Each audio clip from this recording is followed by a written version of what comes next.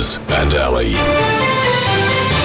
Okay, so I'm dispensing with the silly words now, and hopefully you get this one correct, okay? Because I think we've had enough tomfoolery for 1 week. You're lulling me into a false sense of security, aren't you? I This don't know. word is going to I be don't super know. hard. Here we go. The word is querencia. Told you. Well, it's not hard, is it?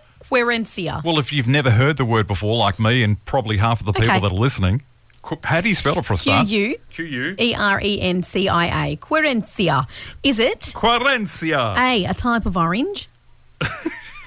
B, a favourite place where one feels safe? Or C, the feeling of having one's thirst quenched?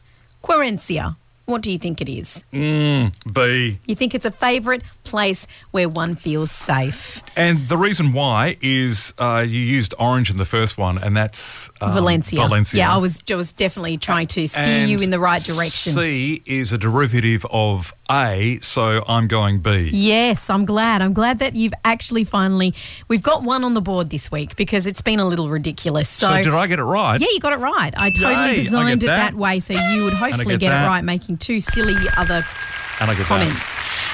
Querencia is a favourite place where one feels safe, like a window seat or the bottom of a beloved tree where you might read a book.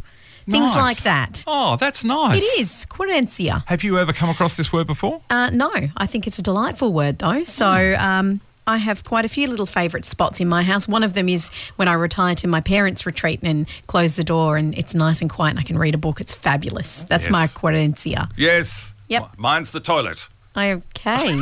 That was an overshare and a really bad way to end our hard word today. I'm Hey. going to take your point back for that. I'm on the board. I'm winning this week. It's gone now.